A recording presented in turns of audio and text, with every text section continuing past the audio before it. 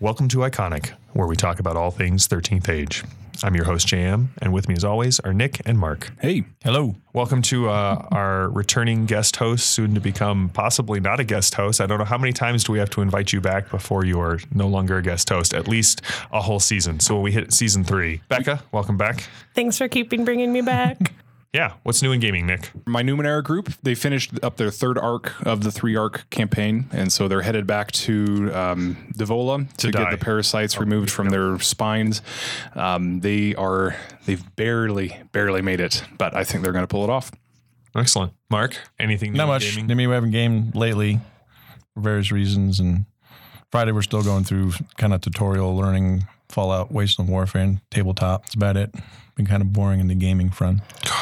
It's kind of hard coming off the holidays. I don't know about you guys, but all my groups took a good break for the holidays and the New Year. And we're recording early January.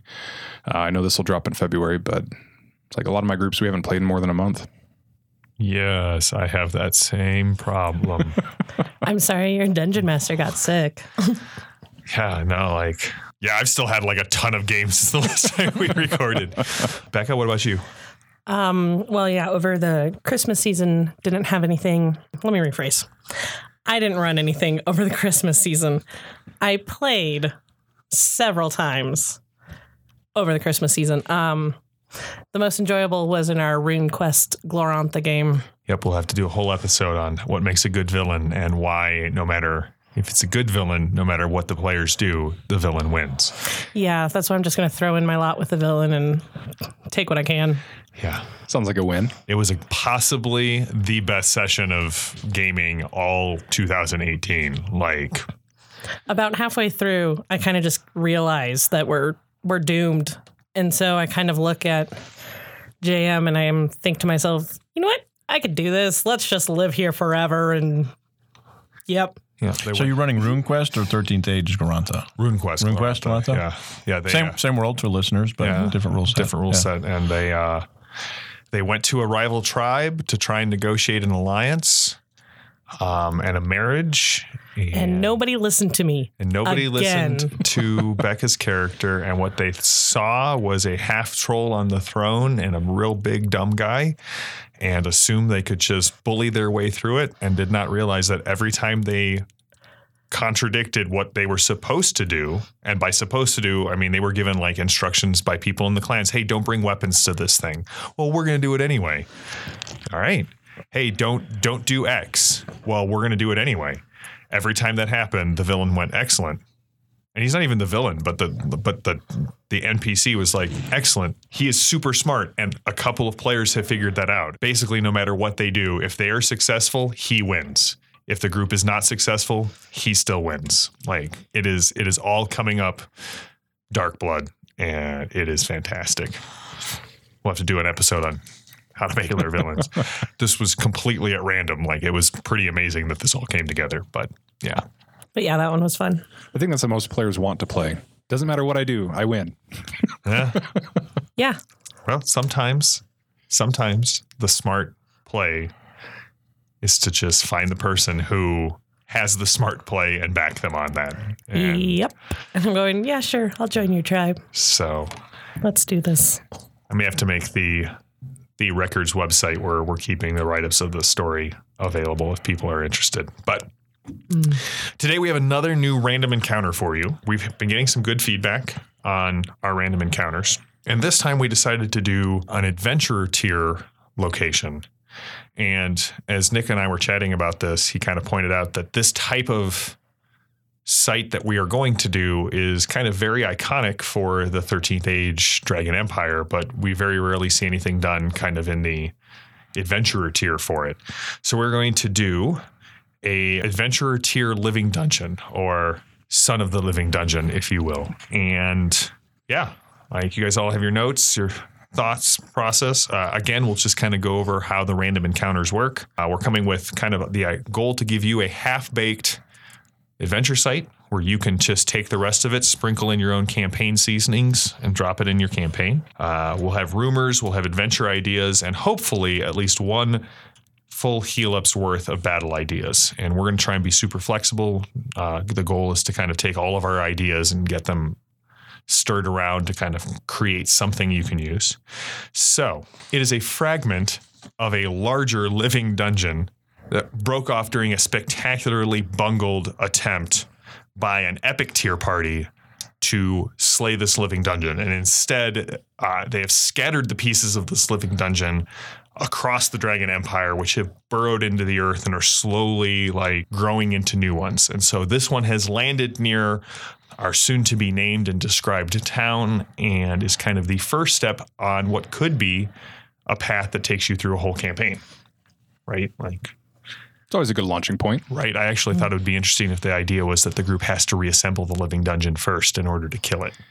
Yeah, I had similar thoughts to that. Right. So could you guys see this as like being a seed for a whole campaign? Like if you were going to do that as the GM, what would you want to see in a random encounter like this in order to make it kind of the first stepping stone towards a larger campaign?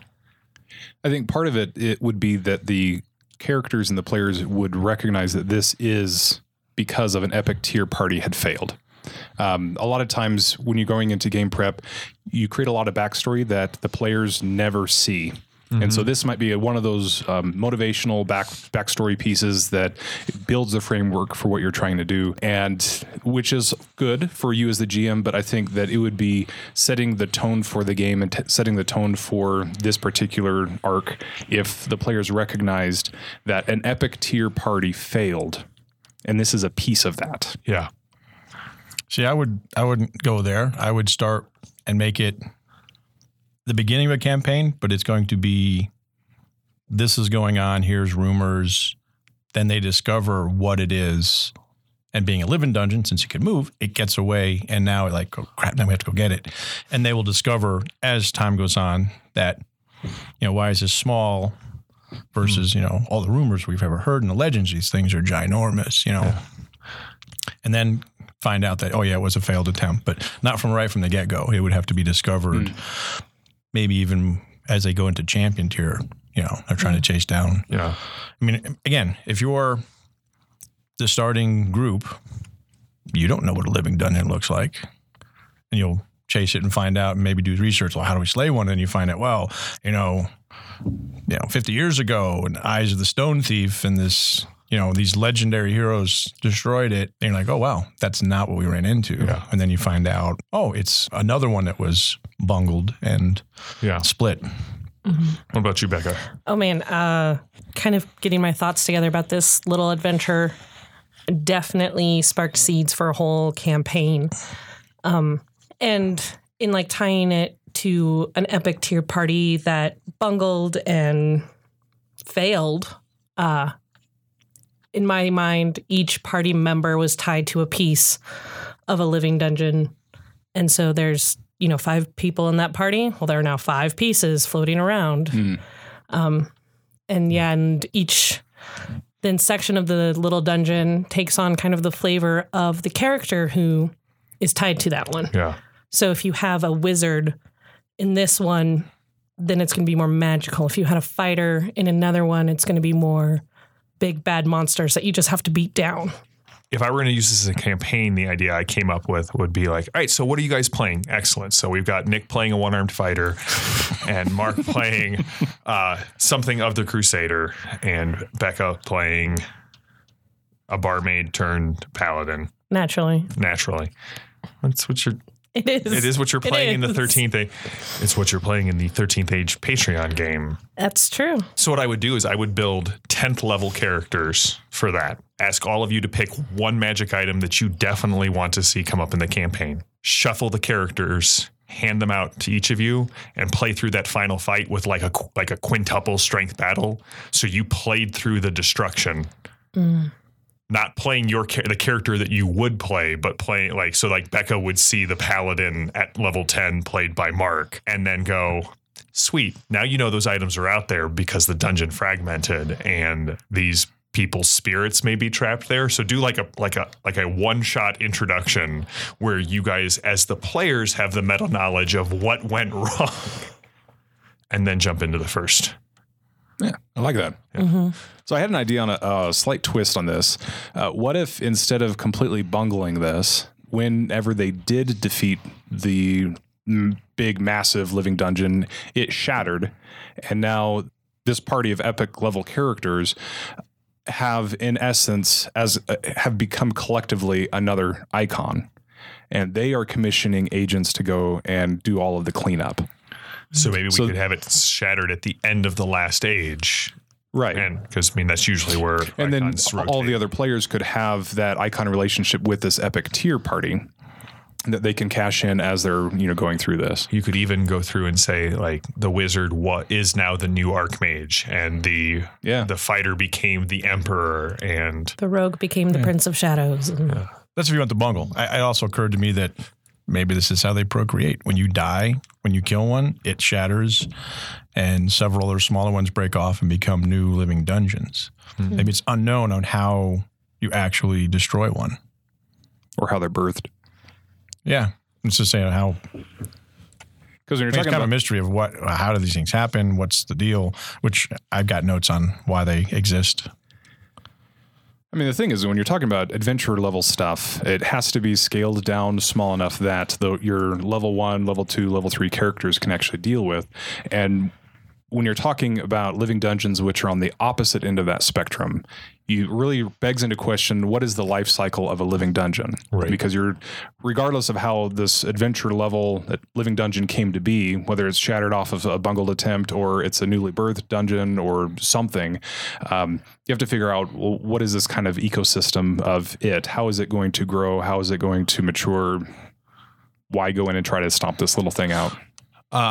Cute little maggot. I really liked your idea of it happening 50 years or even like the previous age, because it could be that strange, creepy ruin outside of town. That stuff keeps coming and repopulating, and nobody knows what is drawing it to there. But it's the fact that, like, monsters show up to either worship the heart of this quiescent little living dungeon, or the living dungeon's like, you know what? If I'm going through some sort of growth spurt, if you will, it needs creatures inside of it to kind of break out of where it was left. And, so maybe the ruin is kind of like the chrysalis of this living dungeon. So we got the idea. Some shard of a broken, no, that's going to be coming out later.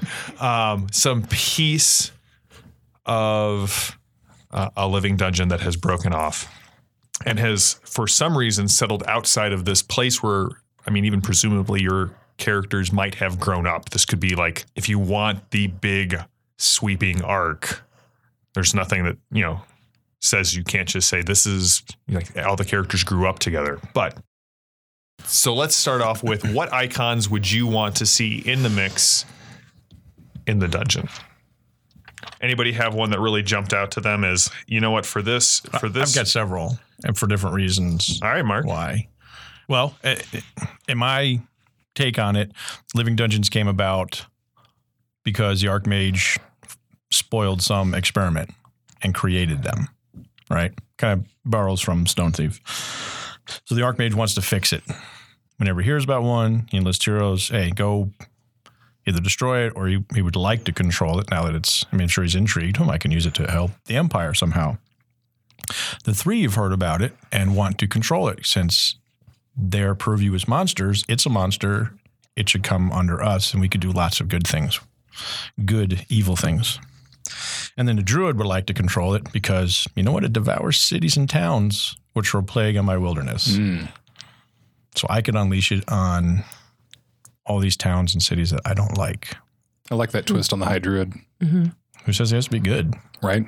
I also had the Archmage, in the idea that the Archmage had trapped something in the dungeon, and this was it trying to get free.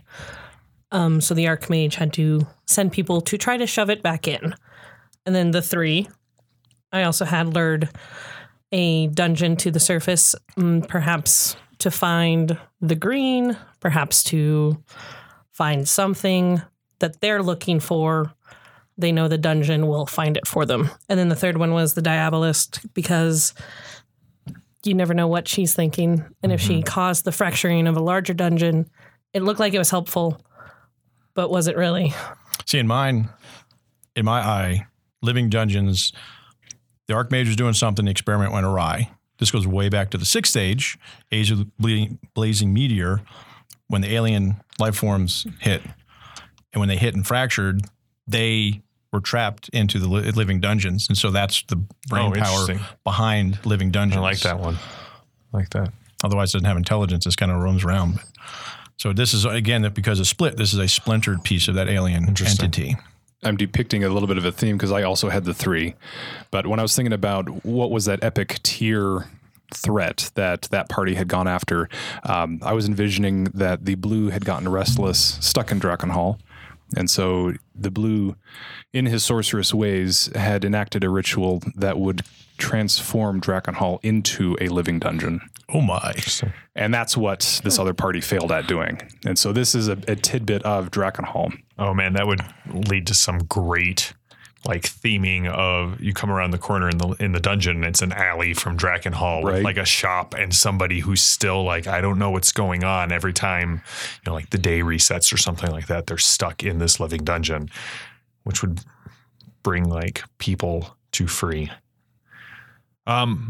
For icons, I didn't go with any of the standard ones because I figured we would have that covered and I was rewarded. 3 really aren't a standard. No, but you guys covered like a nice breadth. I actually went to Bestiary 2 and pulled out the Great Ghoul. And the Great Ghoul is a fallen icon who's trying to reascend. And what better place to gather your horde or to feast off the flesh of the 0 level commoner than in an empty living dungeon. And so just a giant necropolis. You've got this idea. We now have something like, and at least from my point of view, you have something that not only moves in, but actually provides a parallel arc. So you have like the living dungeon and you have the followers of the Great Ghoul for the whole campaign that you're trying to deal with. We've mentioned this before. What if they did kill it and this split off and it's an undead living dungeon? The ghoul theme, necropolis, that's a whole arc right there. That is. Maybe cool. He wants to grow it, devour Drakenhall into 3 and become the new icon. Or Lich King. I mean, this thing can go anywhere. Mm-hmm. And some of it, too, can go back to what's at the heart of this. Are living dungeons really just another species that is hard to study and catalog? Or is this a clog of magic gone awry somehow? Yeah, just because when the couple of times they've referenced them, as like the dwarves are supposed to keep them down. And this goes back to kind of probably my home campaign, a lot of reading of Donaldson, but there are banes beneath the earth. There are these things that we don't understand, but are definitely evil. And sometimes they gain sentience and try to come to the surface. So, but that's the beauty of the way we're doing this brainstorm is that we've just given you 4 different ways to view dungeons.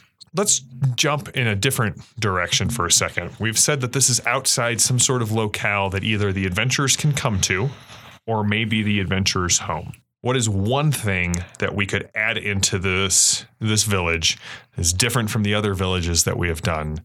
Like what kind of tie does this have to the dungeon? What is one feature that a GM can like hang some NPCs and some scenery on? Mark's got his hand up, at least metaphorically speaking. So I had a little town.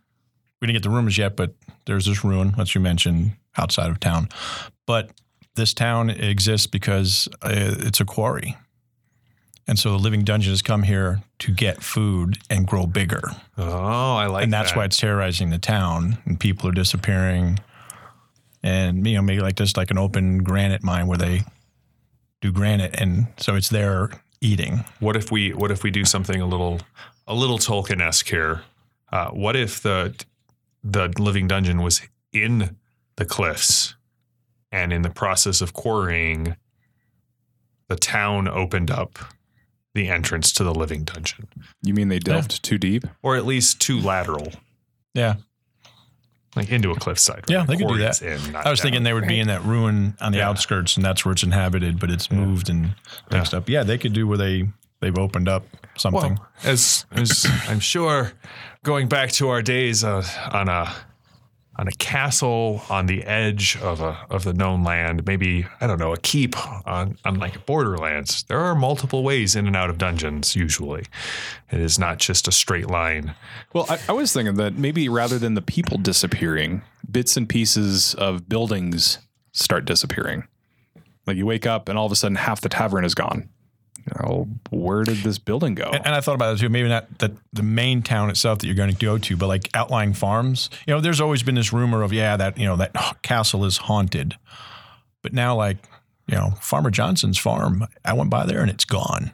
Yeah. And so it's moving closer and devouring things. But wooden farms, no, that's no good. I need to get stone. Yeah. All right. Becca, what about you? What's a piece of the town that we can... Well, yeah, we haven't talked about Rumors yet, but... Good album. With like Rumors and villages, I had that this village was asking for help because there were monsters in the area. And the party shows up to this village, and the people in the village are monsters, and they're saying that something underneath is changing them. They're not, so they claim that they're not really monsters. It's something from this living dungeon or something underneath the earth. The Archmage is the one changing them. And in the process of whether or not this one adventure or the whole campaign, it comes out that it is actually just a town of monsters that have somehow magically forgotten they are actual monsters. Because of somehow that this dungeon is just changing, I don't want to say their biology, but their mental state. And so you have the PCs learning how to work with things that they'd rather kill. You could also have it start affecting the PCs. They wake up with the tail. Either that or if they're not actually changing, it's just mental states. Be like, no, I'm sorry. At least for right now, you've forgotten how to be a dwarven architect. But you have these really weird memories of something else. Start playing with the backgrounds. Yeah. Ooh. Or why doesn't the Lich King answer my prayers anymore, but the Crusaders in my brain? At least while they're in the town, if we're going to... Right. I'd hope it'd be the other way, because I don't know if I want to adventure with the person who prays to the Lich King. Come on. Like a necromancer? Well, maybe. Yeah. I don't know if they pray to the Lich King. They're more of... I don't know. Help me. Something's wrong. Note to self, change my character in the game to a guy who prays to the Lich King. Nick, what were you going to say? Well, what would be funny would be then if when they did start going into the living dungeon, having it be populated with people who think or who are actually monsters. Have maybe the psyches be swapped somehow. Well, if we go with ghouls, right? Ghouls can look very human at first pass. But how interesting would it be? The things you run in are just Farmer Johnson and his family, and they're humans. So do we kill them? You go in there expecting, I'm going to fight this and that. Or how do we rescue them? I think it'd be interesting, especially if we go off your idea, Mark, with Farmer John, or if Drakenhall, it's not as simple as just, let's get you out of here. Every time you bring them to the exit, they dissolve into mist and go back to the spot where they were kept, or are violently invisibly pulled back to where they go. Now, what if the dungeon's not about fighting something? Or they just don't want to leave. I mean, my family's here. That's my shop. I can't leave. Yeah. That's where I earn my living as a silversmith. Now what do you do? Never traveled farther than 3 blocks from my home. That's right. Why would I leave? What do you mean my whole world has changed? That's right. I'm underground? So what are some features of the village that we can pull into this? Because again, we want to have, so we've got this idea of this town outside of a dungeon. It is a quarry town. I like the idea of it being a village of monsters, or monstrous humanoids, the ones that you would not normally expect to call on your typical 13th age adventurers to aid with. We've got people going missing. We have all of this other stuff. What are some features of the towns or NPCs? My initial thought was, and I feel like I've been reading a lot of old modules recently, because my thought is that the town is founded by one of the former Epic tier adventurers. but they never went with the group. They bowed out for some reason. Maybe they lost an eye and an arm. Maybe they lost 2 arms. But whatever reason, maybe it was that they were a monster. You know, maybe it's an orc fighter who she retired. She was like, no, like we completed, and maybe she lives with the regret of, well, if I had been there, things might have gone differently. And so she set up what she thought was just a little watchtower. I'm thinking, who are the 2 who found Hamlet? Oh, yes. Right? Because the fighter and the wizard. The fighter and the wizard who were part of the original assault on the Temple of Elemental Evil on the previous go around. But she set this up whenever, and whenever that was, for whatever reason, she hasn't been able to, like, she hasn't died. And this group of like-minded, or at least monstrous humanoids, have gathered around her, and now she's like, well, I can't, this is obviously clearly the thing that killed all my companions, and I let them down, so I'm going to put the word out. And if she knows, I could use that as, you know, not to play off you and Nick, but she lost an arm. While she's recovering, they go and face the living dungeon, fail or succeed, depending how you take that story. And it's attracted here because somehow from that sundering, it's attracted to, it's kind of like the scent of a friend. So that's why it's come here. Yeah. Well, in my campaign outline, because of course I didn't just write for the episode because I have issues. I have a campaign outline for it too. So, you know, when you guys all die in my D&D game, we'll play I know this what one. I'm doing. Yeah. Each of the dungeons, like when the dungeon fractures, each of the people who were part of the original party get trapped in one of these fragments and, or at least their spirit. Yeah.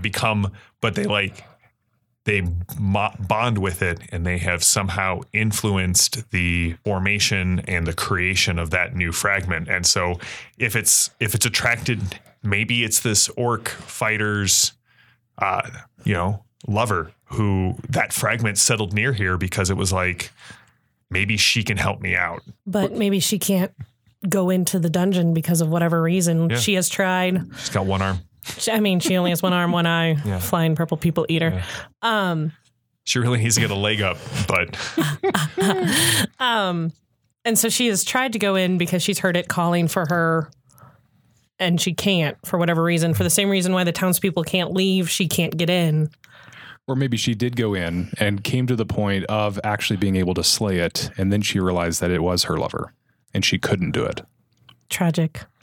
I love it. This is all if she's aware of it. So this is just kind of riffing off this. What if the theme of the dungeon is an illusionist? See Ashlaw's Patreon. I feel like I'm plugging, just shilling during this episode. But illusions mess with perceptions, which would be why the village perceptions and even their memories are starting to be changed because of the influence of the magic of this dungeon. Sure. All right, so that's mine. What do you? Warping. Yeah, Nick, what do you got? My thought was, obviously either the buildings in the village themselves are gone, or Farmer John's farm is suddenly missing. But I was thinking that the villagers might be very superstitious and are looking for someone to blame for all of this. Like they haven't even connected the dots that this is a living dungeon. It's just that this is bad stuff that's going down. Somebody's at fault. And so they are systematically going through one by one and maybe somehow testing each one in the village, and they can't find whoever it is. Like a little inquisition or witch hunt. And so if the living dungeon doesn't come in and end up destroying the whole town, they're going to end up destroying themselves. Mm. Yeah, no, I like that. And then you get the point as heroes. Do we let the village of monsters consume itself? You guys are pretty dark. You know, walk into town, there's, crow's cages hanging up and like, she'll talk later. Well, I wasn't thinking that much. I was thinking more like, listen, dark. There is nothing more evocative than walking into town with crow's cages. Like Willow. Anyway, I like that. Like we could, and like not to play off the monstrous trope, but it does. I mean, any town of humanoids would do that. And if you're already like a group of what outsiders would be convinced of cannibalistic halflings or, like bugbears and minotaurs, well, whatever's holding this place together, which is the will of, whatever, the orc governess or however this town is run, that's going to start breaking down if, wait a second, Nick was arguing with Farmer Johnson like 2 weeks ago and now his town is gone. We all remember that. Do you guys have a feature or an NPC? I realize I had the quarry, and then I had, what was his name? Dungle McDougal was the head miner that was trying to help. But if you've gone the monster way, mayor, minotaur, freely elected in this democratic republic. We don't go in for, hereditary kingship. I also had village elder who put the call out for help. And then I was even considering the fact that this village elder has put the call out. And so there's another party in town. Ooh. And you hear the tragic backstory. And if it is the orc governess's lover trapped in this dungeon, make sure your players feel it, and then have them hear this other party going, we're just going to go kill it. All right, well, now they have to deal with this other party that could help them get deeper into the dungeon. But who's going to backstab who first? Which just brings up a really interesting point. If you had a rival adventuring party, what I would want to do, if the stars aligned and it worked out, you guys take a campaign loss, cool, you're all captured. Here's the rival adventuring party, and now they're coming to free you. Oh, delicious, delicious tension. Yes, Yeah. Tension. The other thing, and this will tie into the monsters that I want, is, and I hadn't figured out how to do it. I had a pond, but I think this works better. What if there's an active quarry and then the old quarry that's filled in, right? Like a reservoir. And that could provide a third way into this living dungeon. Mainly because I want to use Sahagwin. Like, just going to toss that out there. Just forcing Sahagwin into this adventure.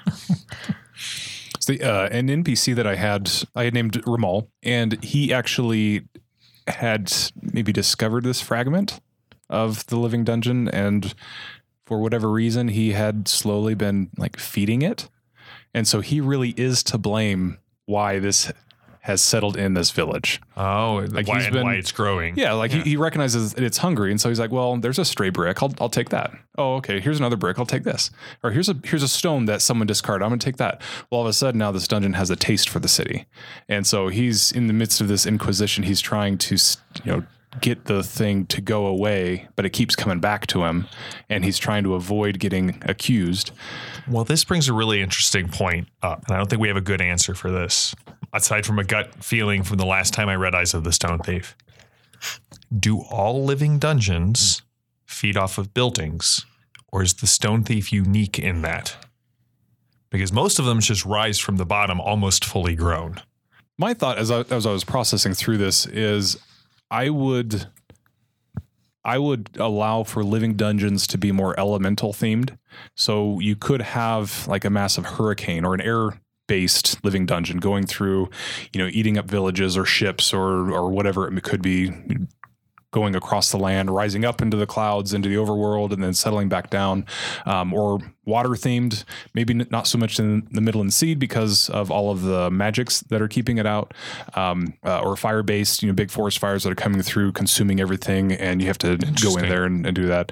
But I probably wouldn't just keep them as earth based themed. Okay. All right. Well, let's jump back. We've got our town. What do we got to come up with a good name for this town. We've got monsters. We've got a quarry.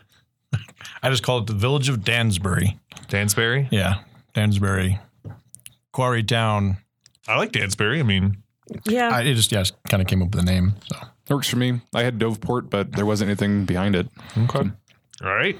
So, what are some rumors that the adventurers who are coming through Dansbury would hear about this dungeon? We kind of touched on a couple of them.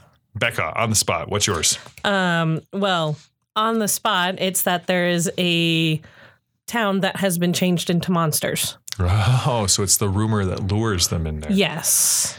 Interesting. think of the XP. I know, right? Like, there's a whole town full of monsters. we can kill them all. No, wait, they're supposed to be humans that have been changed into monsters. Then also the idea of the epic party, if they didn't make it out alive, the rumor that one of them is still alive in this area. And if you need to go seek help, go talk to them. Yeah. Only to find out, well, if you really need help, it's in the middle of the dungeon. So Yeah. get on in there. Interesting. Nick? I was thinking that the roads are not safe. Traveling from here to there, definitely avoid this particular area unless you happen to have this amethyst charm, which I will sell you at a greatly reduced price. This will keep you safe. I promise. It's pretty. Excellent. Well, I mean, I totally see that being within the realm of possibility. Like, hey. Especially for adventure tier stuff. Oh, yeah. You got to throw them a bone. Right. I would also say that maybe one of them should actually work. Like just Maybe. the power of belief has like instilled one of them at random with an actual benefit while in the dungeon. Roll after the players have all purchased it of course, and just kind of go, course, noted, yeah. the cleric actually is safe. Nobody else is. This trap will not trigger for this person. Mark. And this will tie in as we get into monsters, but the rumors that initially attract them there are people are disappearing. And then when they get to the town, they'll find out that some buildings are disappearing too. But first, people are just going missing. And they don't know why. Maybe it's because of the haunted woods. It's always been a rumor. Don't go in there by themselves, on the night of the full moon, yada, yada. Unless you have the amethyst amulet, then you're okay. Yeah. But some people don't. So they disappear. So you're coming there to solve the riddle or rescue people or, whatever it is you heroes do. I need an amethyst amulet. That's apparently. Like, apparently. Yeah. One of my rumors is kind of more in the vein of a feature of the town. I would come up with the name of this previous adventuring group and turn it into some sort of epitaph. But like, I kind of like your hint of Heroes of Heart, man. Son of a stone thief. Yeah, Son of the Stone Thief. Stupid Heroes of Harrowdale. That's right. Or- You're about or- as no, no, no. useful as like a magic weapon in the Heroes of Harrowdale. Yeah, or like, I had one and it went away. But something along the lines of swearing on what they don't have, so hero's courage. Like in Malazan, yeah. Harrowdale's luck. Oh, right? Right? Harrowdale's courage, Harrowdale's luck, Harrowdale's Right, kind smarts. of. You could actually just give your PCs a list of common phrases used in this area, and be like, well, who are these guys? You don't know, but they definitely are. The fuzzy end of the lollipop when it comes to talking about them. And then they would be the epic tier party that failed or succeeded. Let's delve into the dungeon real quick. Did any of you guys have features of the dungeon or some interesting terrain that they might find in the area or in the dungeon? I just had haunted woods around the haunted castle. Maybe it's been there, but that was maybe the first thing that the Living Dungeon incorporated into itself. And so it's there, but it's kind of moved. People are like, well, it wasn't it over there, but no, it's over here. But that's the haunted woods type thing. Yeah. So there's that. Well, the haunted woods could even be a part of the dungeon. Like it could be something that has sprung up over the last 100 years, however long that this has been here. Yeah, there didn't used to be a forest, and we don't go in there and cut it down, but as long as it stays on its side of the river, we're okay with that. Nick, what do you got? So I was, again, kind of playing with some ideas of different elemental-based themes for this, and I was kind of exploring the idea of this air-based theme. And so a number of like tornadoes, dust devils, sort of things springing up, moving rooms around, moving the adventure party around, maybe splitting them up and then bringing them back together. It's kind of a lot of that going on. Okay. But haven't quite sure how that would all actually play out. Like if we're viewing it as a dungeon, I would be very interested to see how you You tie could that just together. incorporate, maybe it came across and it captured a large cavern, but in that it's known as the Cave of Winds. So that when you go in there, these wind elementals pick you up, move you, basically teleport you across the battlefield. So like, I'm fighting, next round, escalate and tie the escalation die that, Oh, it's even? Okay, it's going to zip you across over here, break you apart. We've seen other Living Dungeon-esque things that have been built on like a clockwork mechanism, Yeah. and so that will shift and change the rooms. Yeah. But instead of it being you're on looking more, clockworks, maybe it actually just be floating in the air, and you fall out of the room, out of the window or whatever, and you got a long way to go. But No, I like that. The buildings and the layout end up shifting around as a result of that. Not so much maybe in the rooms, but outside the structure.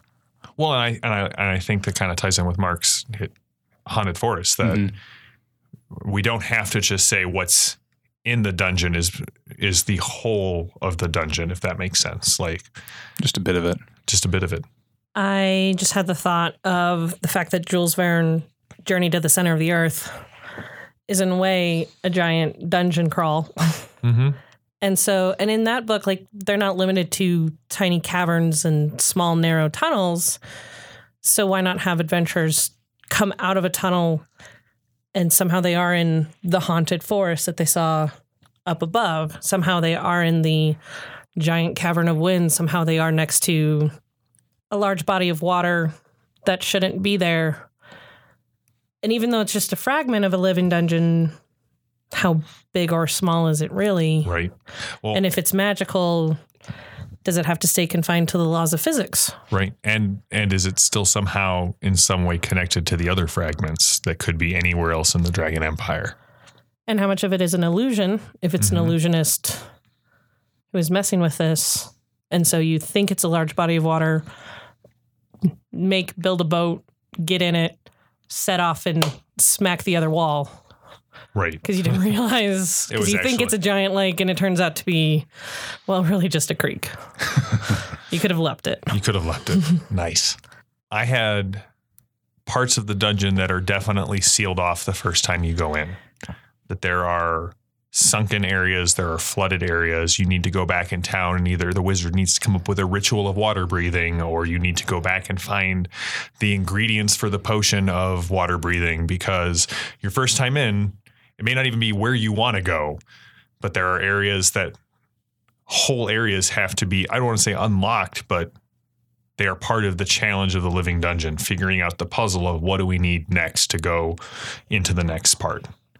Well, we've come across this thing that we can't deal with now, so we're going to go explore this other part, but like, let's keep in the back of our mind, hey, we need potions of water breathing the next time we come in. What is a threat either in the dungeon or who else is after this dungeon or why? Becca has her metaphorical hand raised.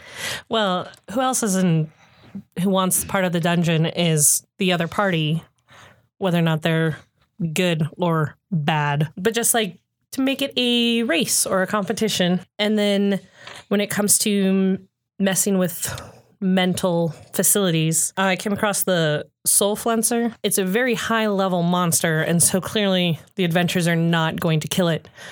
But for it just to come and snack on a piece of one of the characters and then leave should put the fear of the living dungeon into the characters.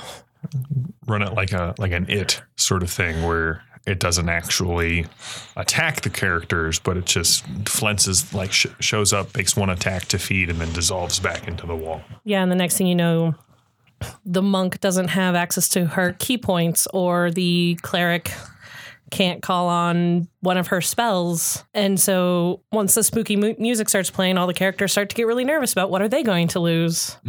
Especially if that somehow became a recurring theme for the overall campaign. It's like I think of your game, JM, where the dancers kept coming up. After the first couple of times, we were just petrified. Anytime we went into a room and it suddenly everything was ice cold, it's like we knew what was going on and we were terrified as a result of that. I like that. I hated the dancers. Everyone who has encountered them has. Should write those up for 13th Age sometime. I was also thinking of another party after the Living Dungeon, but more in the sense of this was maybe a team of elite kobolds sent by the Blue to capture it and return it to Drakenhall, or capture it and bring it back to whatever the larger piece is. Didn't you do a team of elite kobolds in our Santa episode? Dwarves. No, those are elite. dwarves. Sorry, never mind. First they Please. shoot the Gosh, sleigh down, come then they on. go in to capture it. Right. Yeah. No. Sorry. Well, they wouldn't have to. You just reskin them as kobolds. I just like the beards. thought of, the icons that were actually in play originally when this splintered off.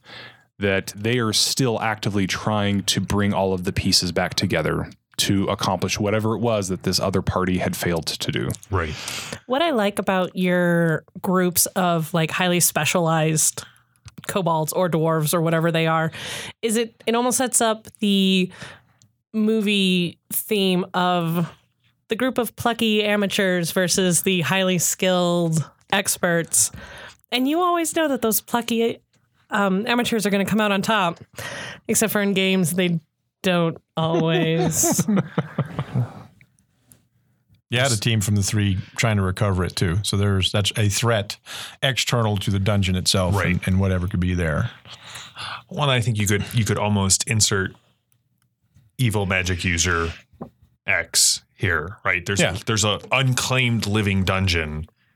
What necromancer or power mad demonologist would not want it?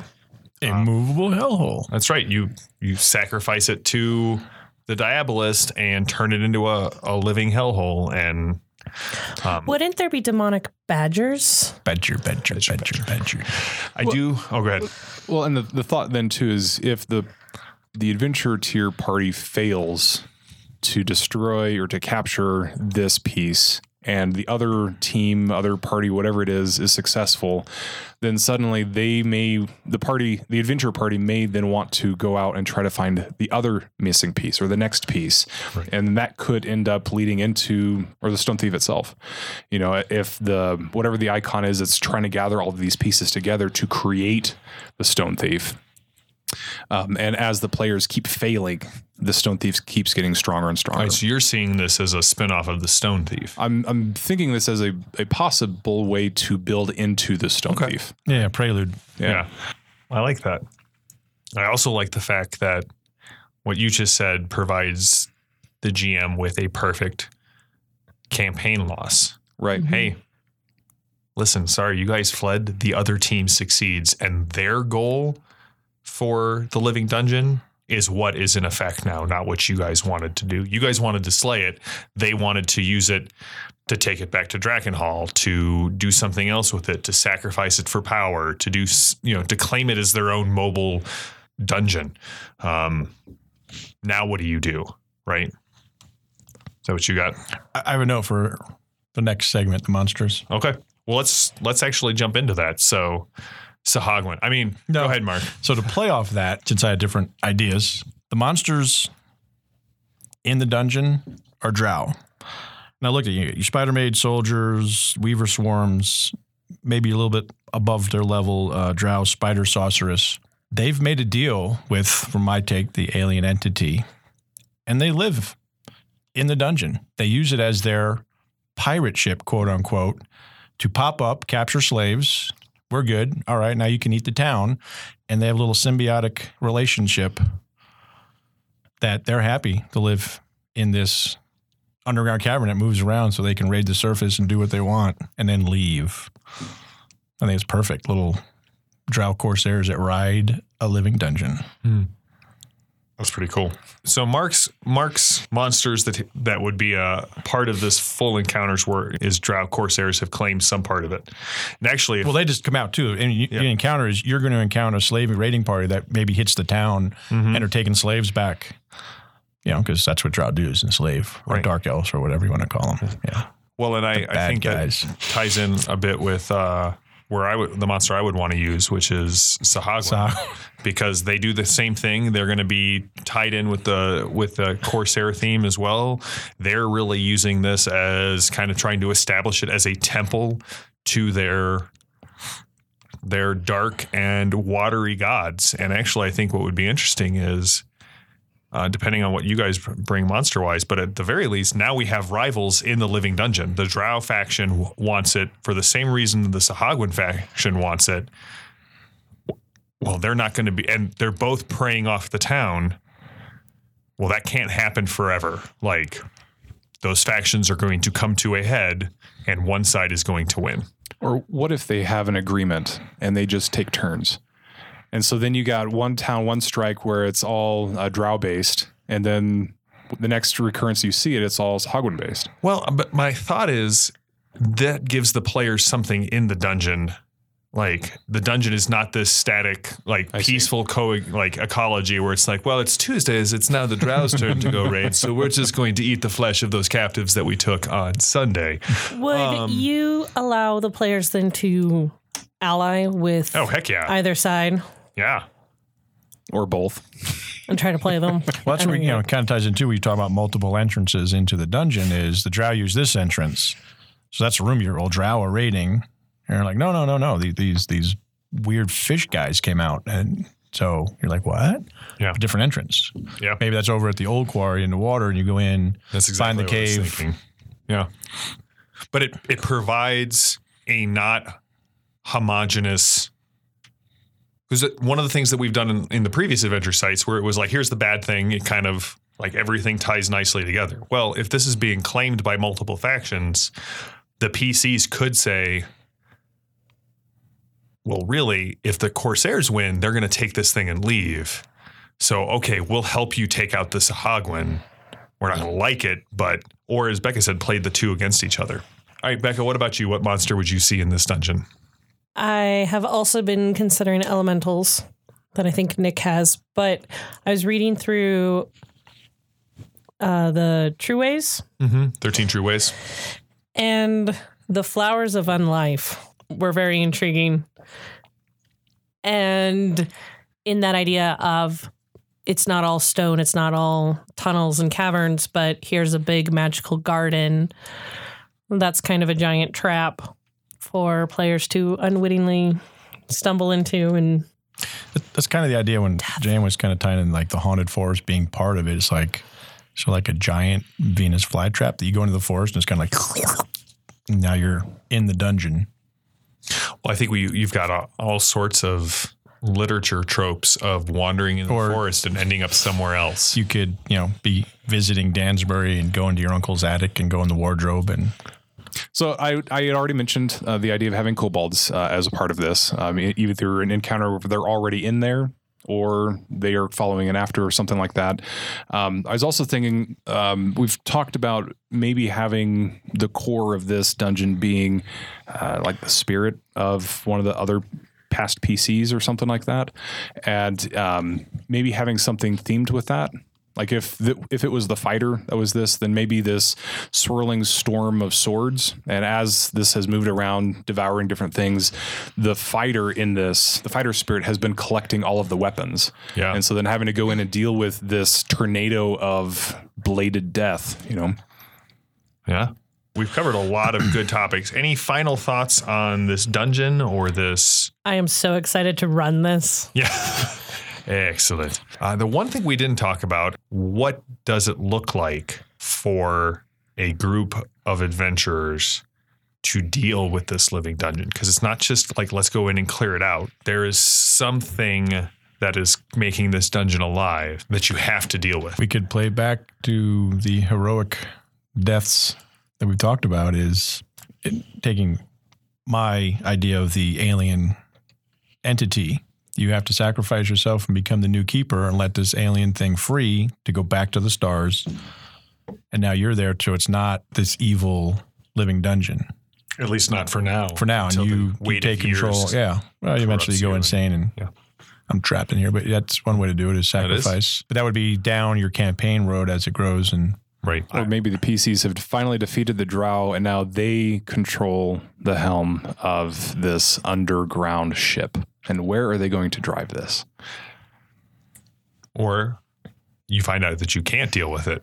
You have to go reassemble the dungeon and find the next piece and the next piece and the next piece. All right, well, there's 3. Becca, do you have one? In my campaign idea of the previous epic party now becoming essentially the souls of the living dungeon pieces, putting them to rest. And maybe for one of them, it is bringing their lover down so that their lover can say goodbye. And maybe for another one, it is swearing to take up their ancient sword and avenge their father, mother, whatever. Like it's about putting these spirits, these souls to rest.